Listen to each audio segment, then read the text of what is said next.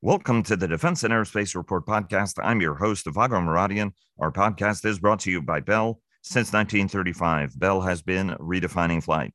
Learn more about its pioneering spirit at bellflight.com. Another brutal week on world markets, as well as in the United Kingdom, in the wake of the Truss government's plan to both cut taxes and increase government spending, driving a drop in the pound and a spike in borrowing rates. Russia appears to have sabotaged both Nord Stream gas pipelines as a warning to Europe that Europe's own undersea infrastructure is vulnerable as NATO leaders met in Brussels to ramp up aid for Ukraine and more quickly replenish their own depleting weapons stocks.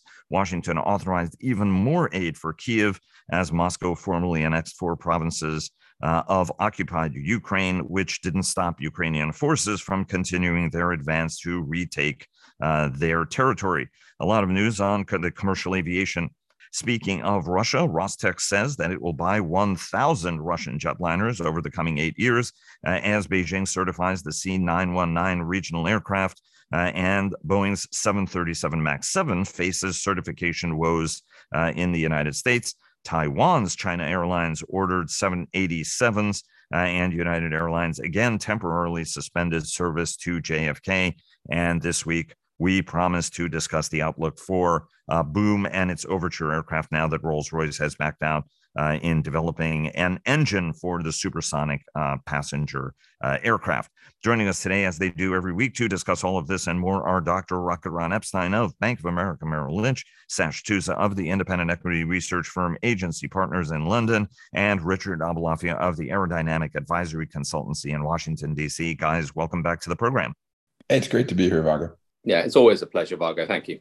Absolutely, Vago. Thanks. And thanks very much again. And before we get started, our global coverage is sponsored by Leonardo DRS.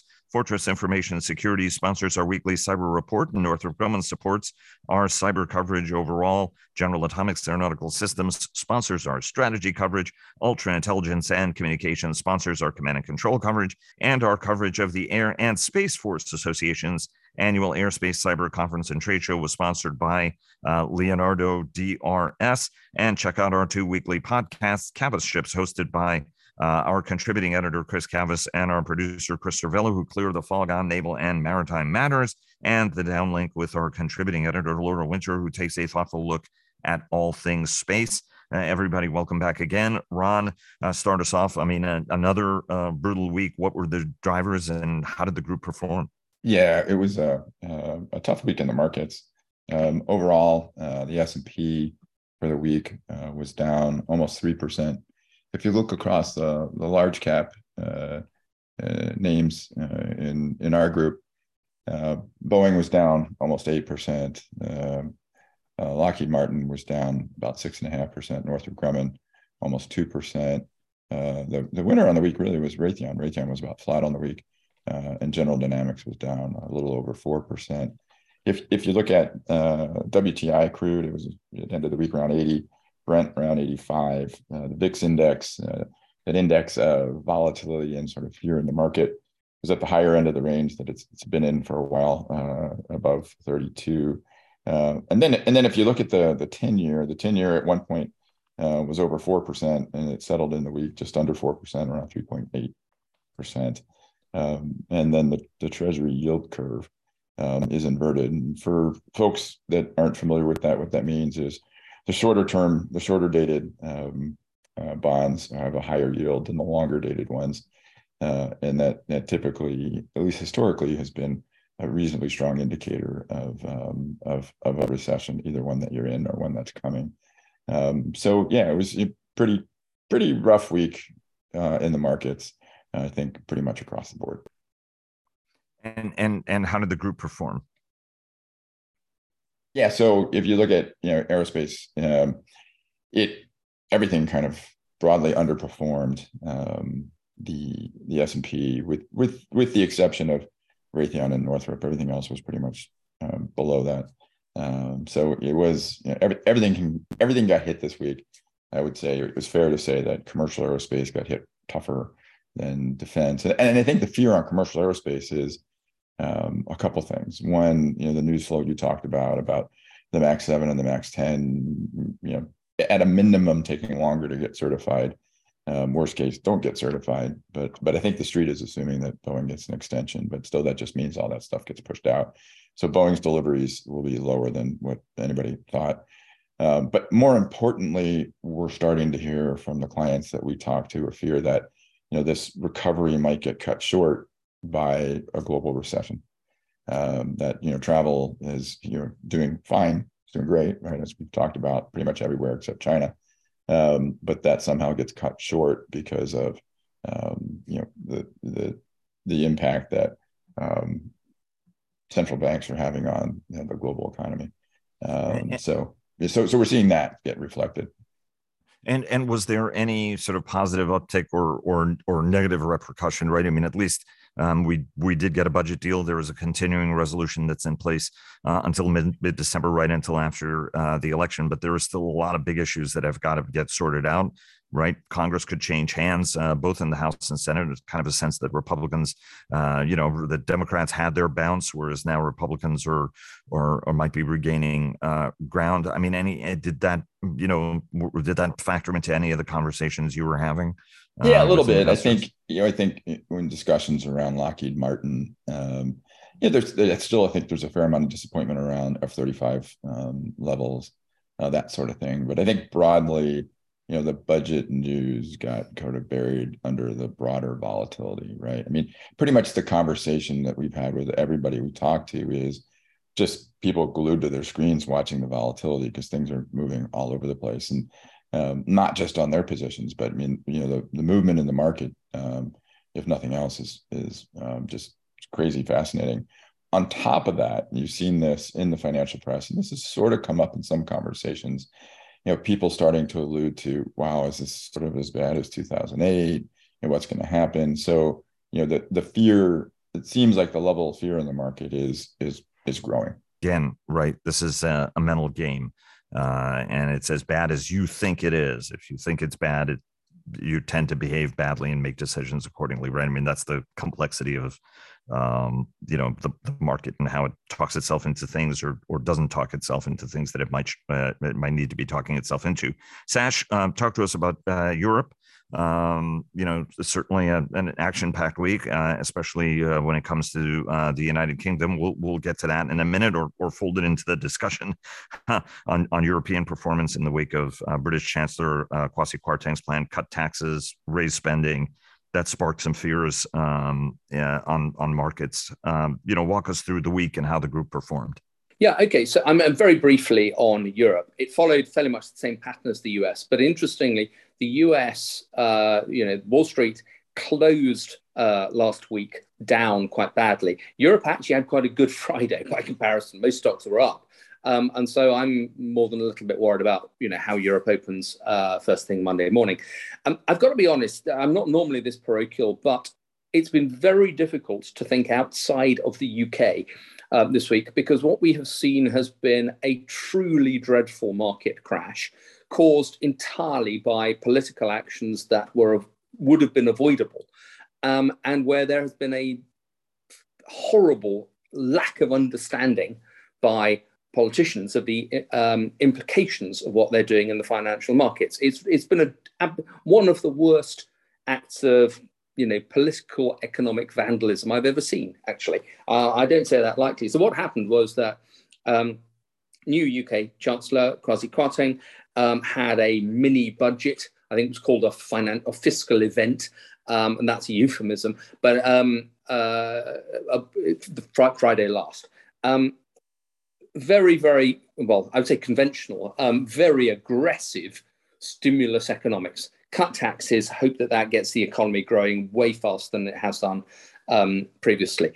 Whether that approach works or not, I think that the current Conservative government would like to think that they're very in tune with how Ronald Reagan used to do things. So if it was good enough for him to cut taxes, it's good enough for the UK to do it. No, it's not. And the repercussions of this through the week we've just had were absolutely dreadful. Why? Firstly, the tax cuts are completely unfunded. So it was going to increase the UK budget deficit by another 65 billion a year on top of the costs of subsidies for very high energy costs. So the UK budget deficit is just going to blow out of sight. And the financial markets responded to that in two ways. One, the pound moved so close to parity with the US that it was embarrassing. I mean, it bottomed out at one stage at just over $1.03. It's bounced up at the end of the week to about $1.08. But remember, at the start of this year, it was in the high 120s.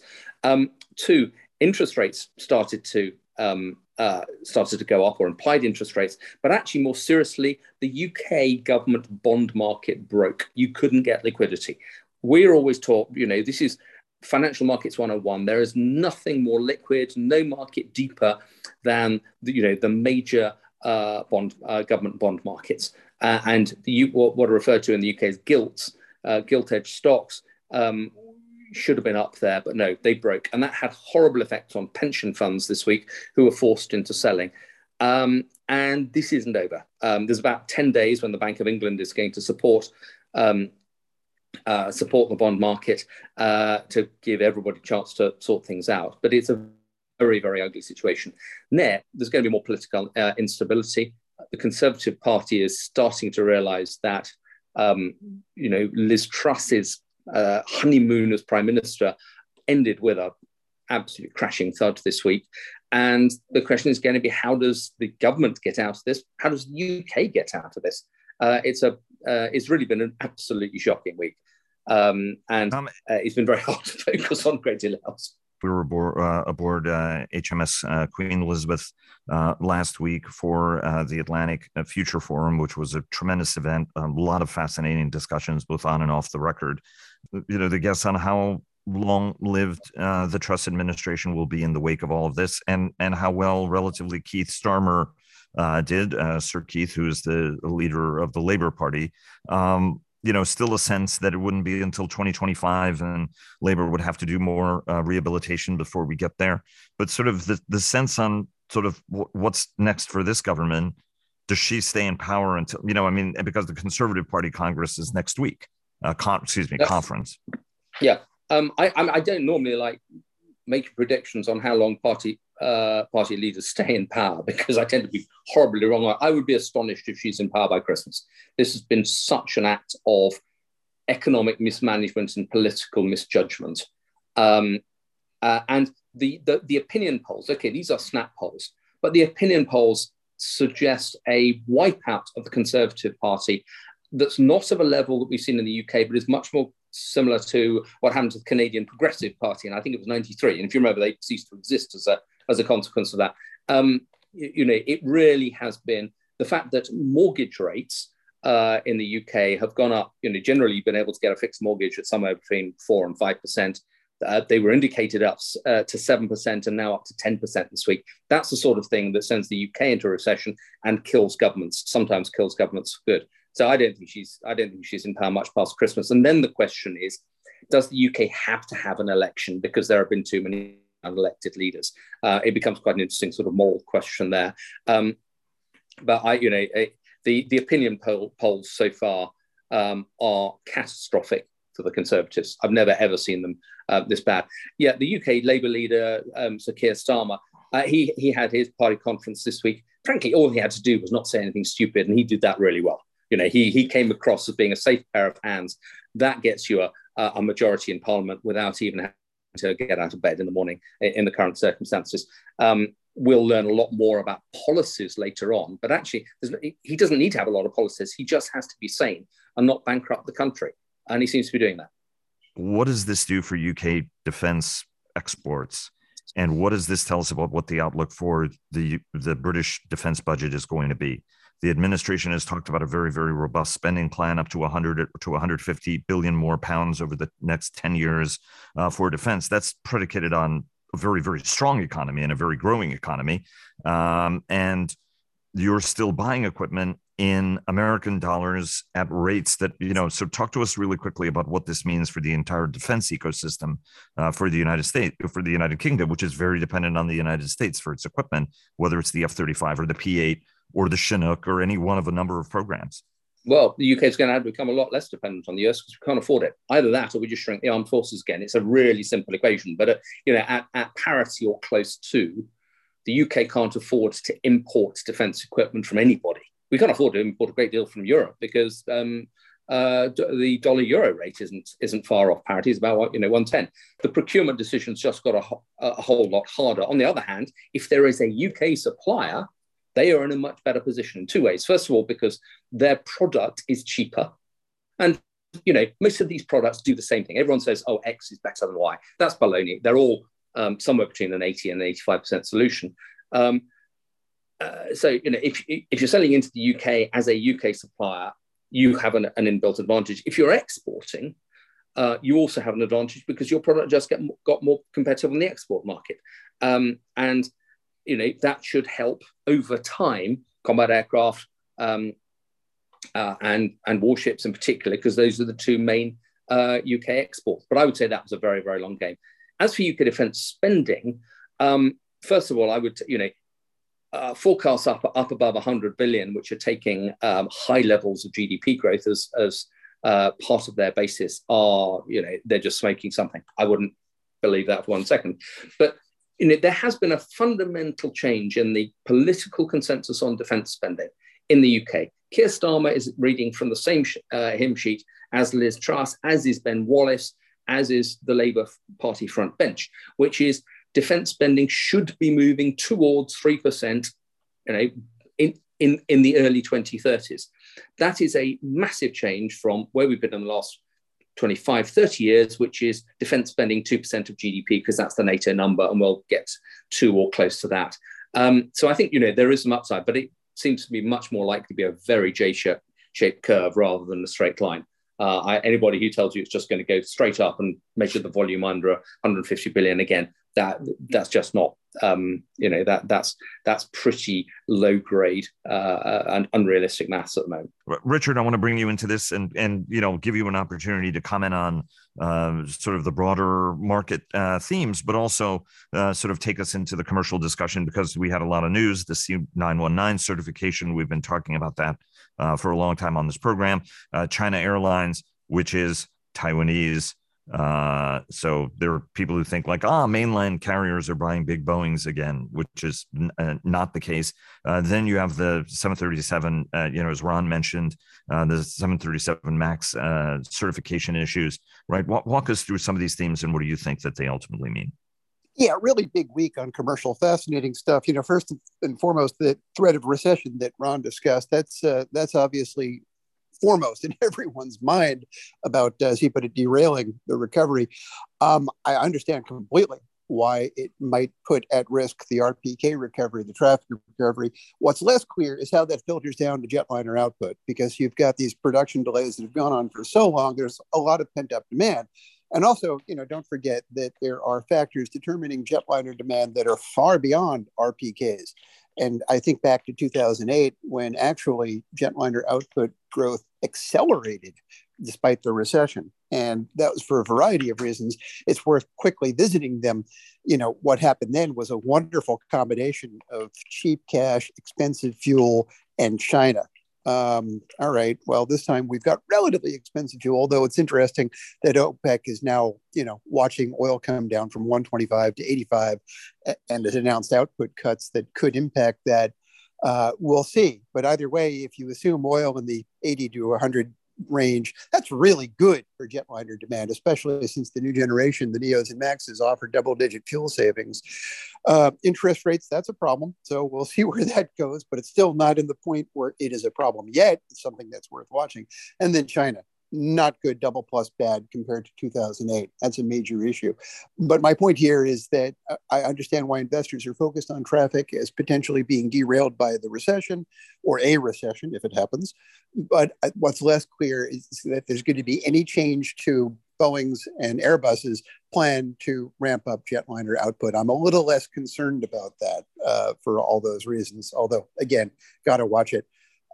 In terms of MAX 7 to 10, yeah, it became clear that Calhoun and company did not know that the MAX 7 is nowhere near. We're willing to talk about the MAX 7 really has no path forward to being certified within the time frame that's allotted, end of this year. And the FAA letter this week made it very clear that that's the case. Now, obviously, there's been some news flow about possible exemptions, maybe even an exemption inserted in the NDAA. Maybe that will happen. The Calhoun strategy of holding the MAX 10, the entire program, mysteriously hostage to this approval, rather than requiring the mandated cockpit changes and all the time-consuming and training complication associated with that.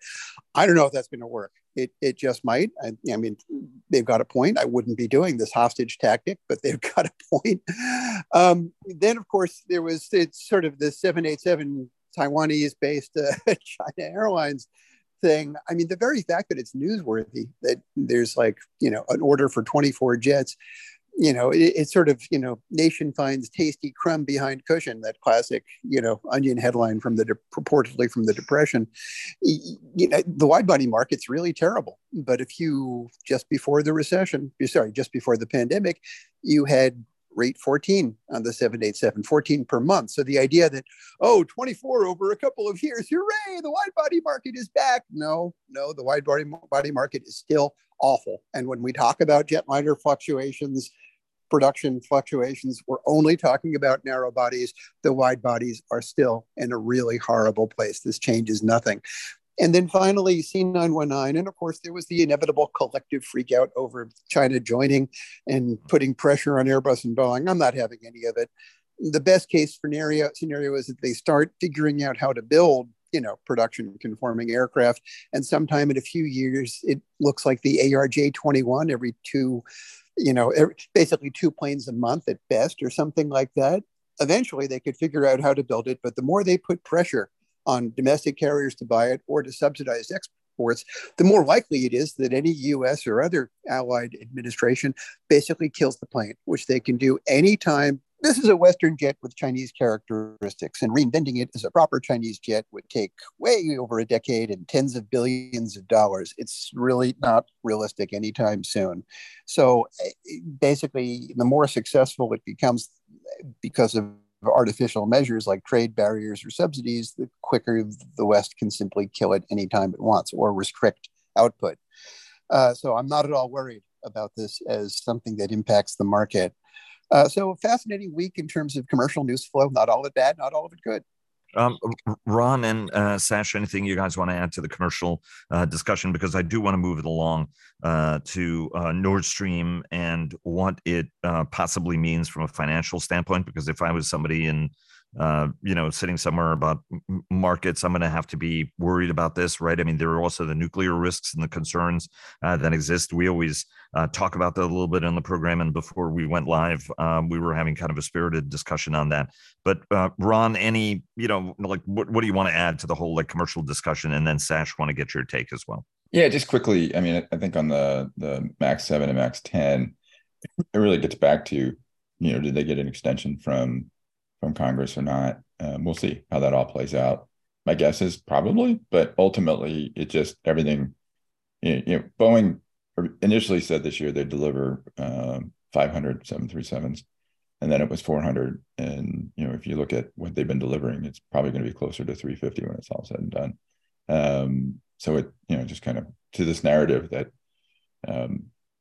forecasting where the company's going to go, what they're going to do, it has become very difficult for the company to do for whatever reasons. And I think that's one important thing. And then two, on the 919, I don't think anybody expects it to be delivering many airplanes anytime soon. And Richard's points are, I think, all right on.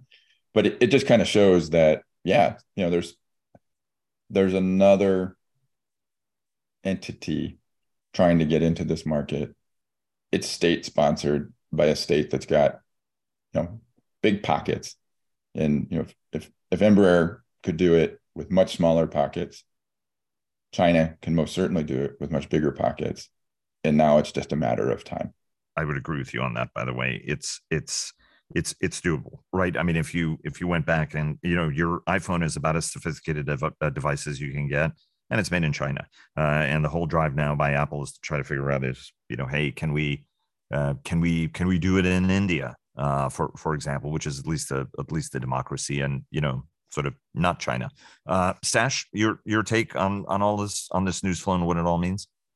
I mean, I agree with Richard. Actually, I think paradoxically, the more successful the 919 is in production terms, and the Chinese, the bar is very low in China. I mean, frankly, even a small number a month would be high rate given historic programs, or they actually need to keep the US on side because if they don't, then the program dies from lack of supply. And on any of the other jet programs or anything else, or anything that, like any interesting conversations with folks at Airbus, or do we move on to Nord Stream and how Europe manages to work through the rearmament? As I said, the UK has been in a financial disaster this week. It's not been a time to be looking at a lot of civil programs. Yeah, exactly. You were dealing with the elephant with the running chainsaw in the room. So I know that you may not have noticed whether there were Ming vases on the mantelpiece. I don't know if that makes any sense. Anyway, it's quite good. I think you forget the sharks, but other than that, yeah, exactly. And there was the hurricane shark, right?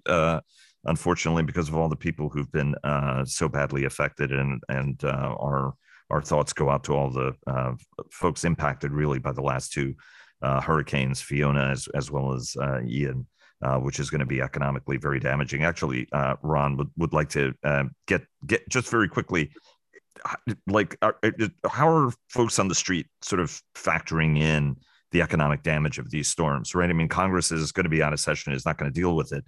But the extent of the damage in Florida is just absolutely horrendous. Is the market responding in any way about, what this potentially means for, defense spending, government spending? We're going to have to have a debt ceiling increase next year. The president's college plans, which he appears to be dialing back, are estimated to cost about $400 billion over the coming decade, right? I mean, that's a lot of money, but it's over a coming decade. And they're, right. I mean, the government makes all sorts of changes in policy to try to make that number a little bit smaller sometimes, or sometimes bigger. Sort of any quick impact before we go to the Nord Stream discussion?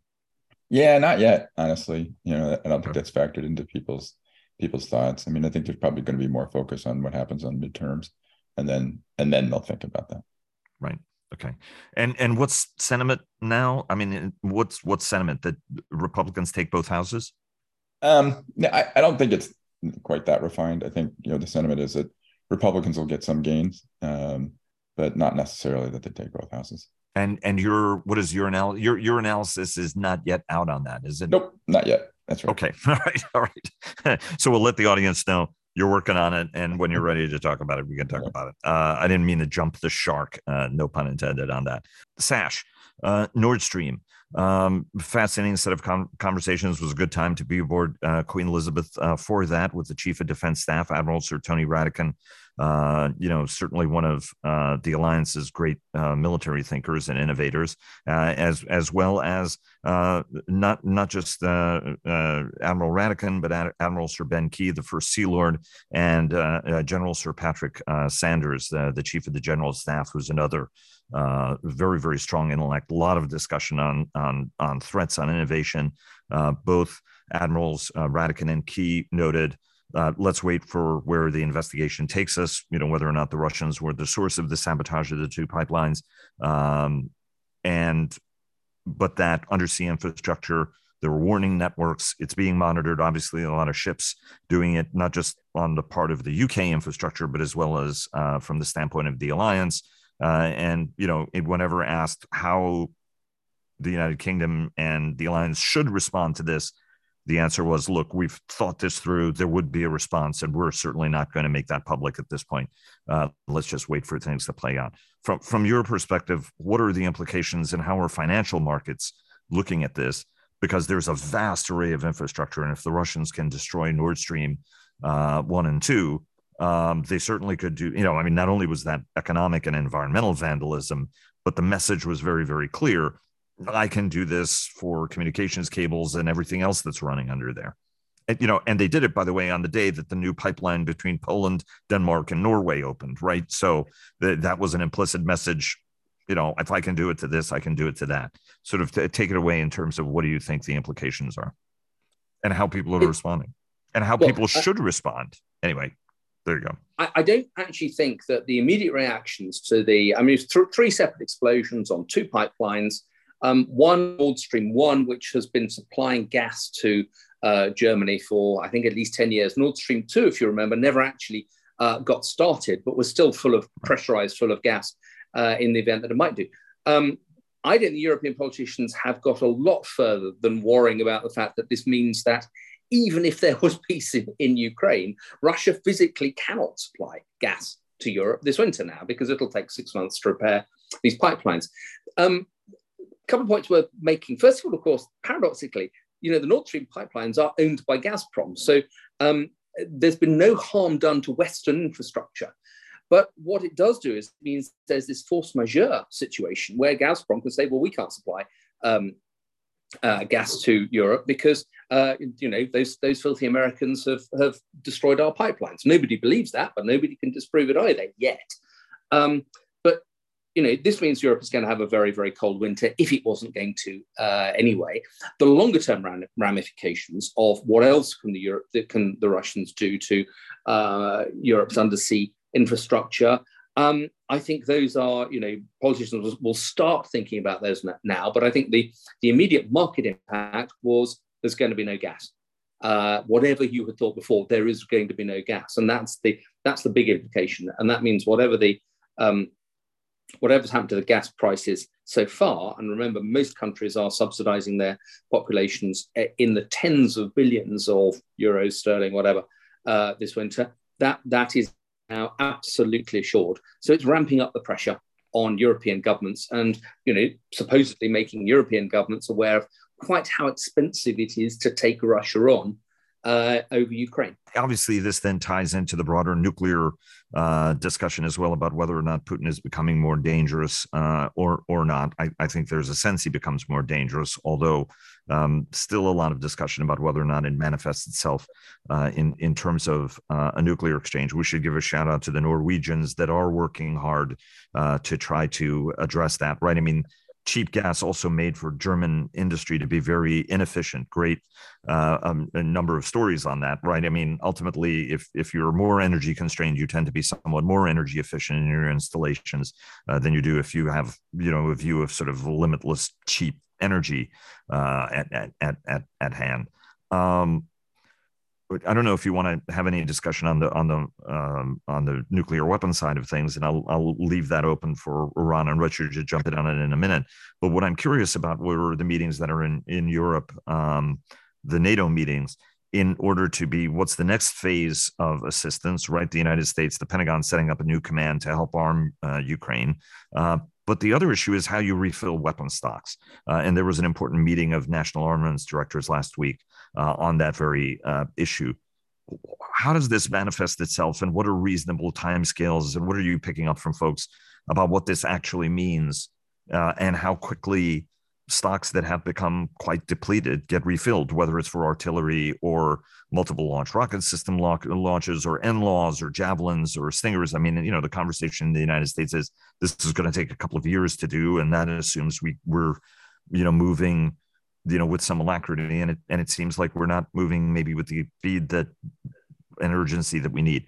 What's sort of the nature of the debate and discussion, and what are your senses on all this? I mean, my sense is that the industry, by which I mean the stocks, the companies that we all talk to, are very, very frustrated by the fact that there's been a lot of talk about European rearmament, and remarkably little of it has come through to orders so far.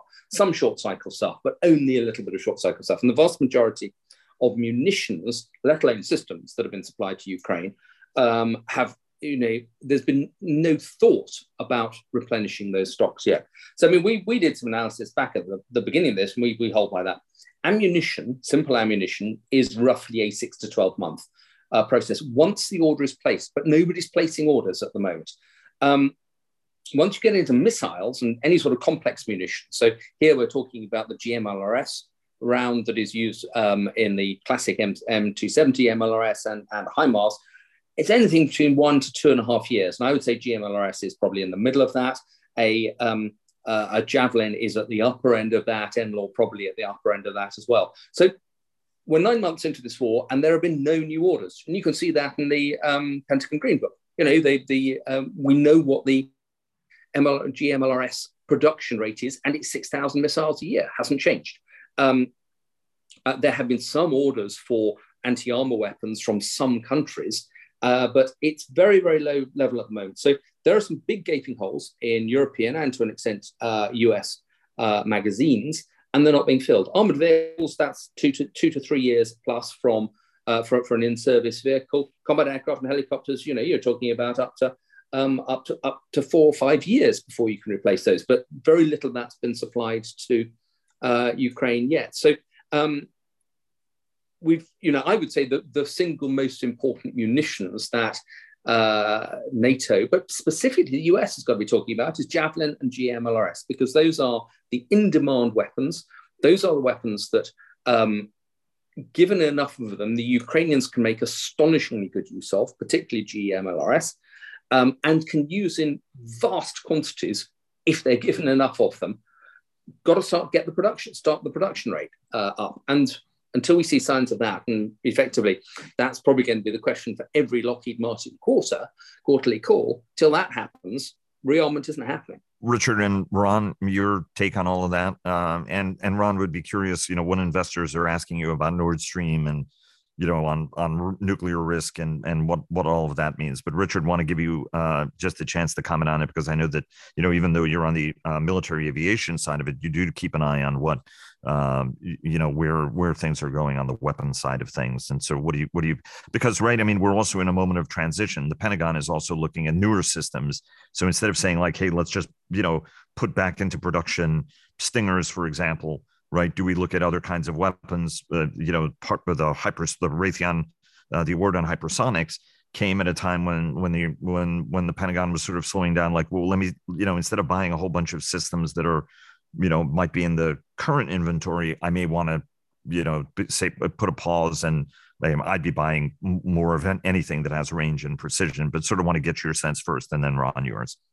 Yeah, one of the most obvious part of it is, there'd already been an emphasis on emerging technologies in the underwater unmanned systems realm. And this is obviously going to greatly increase that drumbeating. But also, I think systems that emphasize gray zone conflict, there's sort of been this narrative that defense budgets are going to go up and shift towards peer adversary conflict. I totally subscribe to that, but it's more complicated than that. This reminds us that not all peer adversary confrontations involve a direct shooting war with lots of missiles being fired. There is that, but there's also gray zone conflict, which calls for a lot of systems that might not be, just kill, lethal, etc., but rather just a bit more subtle. And you've seen over the past 2 decades that emphasis on a wild proliferation of different drones in the air. You could easily see exactly the same emerge, if it's not already underway, with ocean-going unmanned systems, that especially particularly deep ones. And I think that the United States Navy has always been a pioneer on unmanned underwater systems going back 4 or 5 decades, right? And has certainly been talking about the importance of having such unmanned autonomous systems for dangerous dirty and dull work. And so you can imagine there could be quite a role in this. And obviously our Swedish friends are very, very sophisticated, as are our Danish and Norwegian friends in terms of the capabilities that they have in this space as well. Ron, just to, get your sense on what investors are telling you about Nord Stream, nuclear risk, and anything else, and how they're thinking about it, right? I mean, the good news, insofar as there is good news, right, on the nuclear side of things, the administration appears to have been, with its allies and partners, thinking through scenarios, even if they don't think that that's necessarily something that's going to happen. But the more cornered Putin gets, the more dangerous he gets. This is a way of acting out and saying, hey, I can hold at risk your undersea infrastructure. Be careful. It's also hey, I just blew these up, so you're going to have a cold winter. Sort of your sense on what investors are telling you and how you see what's going on. Yeah, I mean, I think that the focus in the investment community is more on the economic impact on Europe and what that means in terms of energy markets and the broader economy. There's not a heck of a lot of discussion in the investment community about kind of a nuclear threat. So, hopefully that's right. We'll see. As far as I'm concerned, I mean, I don't know, it seems like the next step for Putin is escalation, and along what vector we'll see, right? I mean, hopefully it's not a nuclear path, but we'll see. I mean, it just seems like that's his next step. So, and we'll see how that plays out. And I think all eyes are on, sort of what the cornered or increasingly cornered rat is going to be doing. We've got a couple of minutes left, and I would be remiss if I did not raise Boom Supersonic. This is an issue which over the past many weeks we have said we're going to discuss, and then we end up not discussing. Rolls-Royce dropped as the engine developer for the program. Certainly some orders a couple of weeks ago. We talked about a new set of orders that came through, and now no engine. I suppose we should start with Richard on this because he's the biggest fan of supersonic transport. Richard, take it away. And then, we've only got a couple of minutes. So, if you can keep it a little bit brief, I also want to get Ron and Sasha's take on what this means ultimately as well. Go ahead. Yeah, any doubt about this program being kind of, shall we, to put it gently, farcical, it sort of seems to be evaporating quickly because Flight, our good friends at Flight, went out of their way to also ask Honeywell and Safran and other folks would they be willing to do what GE, Pratt and Whitney, and now Rolls-Royce are not willing to do, which is develop an engine. And they all said no engine. So they signed a deal this week with Boom did with a sustainable aviation fuel provider to emphasize that somehow supersonic commercial transport is so ecologically friendly because of SAF, magic wand of SAF, raising the question of what exactly will be burning that SAF because it's still a glider. But they've attracted 600 million, which I think is the point of this venture, to just attract cash and keep going and do some fun design work and get out there and market and get headlines, and they'll do that for some time. And by the way, I think ecologically better, right? I mean, I don't think it's going to be a zero footprint, but I think you have to, acknowledge anybody who's moving to a more sustainable energy supplies. But I would just point out that hydrocarbons are hydrocarbons. If you're making SAF, you're only burning that SAF in the other fungible elements of the world energy supply faster if you're flying at Mach 1.7. Correct. And your point is taken. Ron and then Sash, bring us home. Yeah, I mean, I guess it's a pretty severe setback, right? Because I don't know how committed Rolls was to it in the first place, right? But you need an engine, right? It's just kind of that simple. And there's just not that many engine suppliers, right? So without an engine, you're really not going anywhere. So we'll see. I mean, the Boom team has some money and they're clever, so we'll see what happens. But to bring an aircraft like this to market, it's if it is 600 million that they have or whatever it is, I'm not on the top of mind what it is. It's a lot more than that, right? I mean, it's billions of dollars, right? So on the financial front, it's going to take more, and most certainly it's going to take an engine. So we'll see where it goes. Let me just quickly ask you an engineering question, right? I mean, the Olympus was the power plant for the Concorde. That engine was a staple engine driving everything from British aircraft carriers to British bombers, right? Ultimately.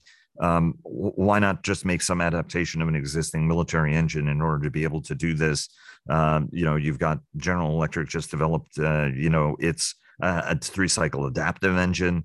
Is there not something that exists out there in the military space that can then be adapted for this mission ultimately? No, there absolutely is, right? It's just that adaptation will take some investment to do, right? And then who's going to pay for that? Is the airframer going to pay for it? Probably not. So then you need an engine manufacturer who's willing to make that investment. I mean, that adaptation is less expensive, obviously, than doing a whole new clean engine. But it does take money and time to pull all that off. And you need one of the engine manufacturers to do that, right? So, could a GE or Pratt do that? Sure, they could. They just have to want to. And I should have said Pratt, right? I mean, and with a whole vast array of power plants the company has. Sash, bring it home. You get the last word. Yeah, I mean, first of all, Boom doesn't have very much money. 600 million is chump change for developing any civil aircraft of this size, let alone a supersonic one. That really is, that's barely a year's R&D for a program of this level. Secondly, military engine. Oh, sorry. Secondly, actually, Rolls-Royce. Very interesting reading Rolls-Royce's press releases and so forth. All they ever said was, we announced a collaboration with Boom to explore a propulsion system. They never said we're developing it. So anybody who thinks that Rolls was committed to developing something, no, they were just looking at stuff. And I think Rolls has decided to, de-emphasize this bit of supersonic because it's a lot of money for very, very little financial upside. There's only 5 companies in the Western world that can produce a fairly military engine at the moment. In Europe, Rolls-Royce and Snecma, and in the US, GE, Pratt, Honeywell. It's a very, very small number of companies that can do this. The problem with putting a military engine or problems are, first of all, technology. There's a lot of technology in a modern military engine that you cannot put on a civil engine because that technology then leaks. And so you can't use a state-of-the-art military engine, period. Second problem, though, is the thing that's killed supersonic flight in the past, noise. Military engines are not tailored in particular to reduce noise. They are designed to produce superlative performance. So taking a military engine and quietening it is remarkably expensive, and manufacturers aren't that interested in that bit of the process, even though Boom would be the only 4-engined civil airliner flying probably by the time it comes out, and therefore would have real novelty value, as well as a rather attractive 1950s aesthetic, because it looks just like a B-58 Hustler. I think Rolls having, decided to stop exploring collaboration, it kills this program. 600 million, the question for Boom is going to be really, do they hand that back to their investors or not? Just finally on Richard's point about SAF, and I completely agree with that. The problem is that civil aviation is committed to going to net zero, not just getting emissions down. You can't plant enough trees. There just aren't enough trees that you could go out and plant to offset this. SAF only gets you a certain point of the way. SAF is very expensive, and by all forecasts, is going to continue that way. You only had to listen to Airbus the other week. So I think this is a dead program. Guys, thanks very much as always. I'm sorry to end it on such a sad note because who isn't a fan of the B-58 Hustler ultimately? Everybody, thanks very much. Really appreciate it. Have a great day, a great week, and look forward to having you back on again next week. Thanks very much. Thanks for having us, Vago. Always a pleasure. Yeah, thanks so much, Vago. Really appreciate it, Vago. Great to be on.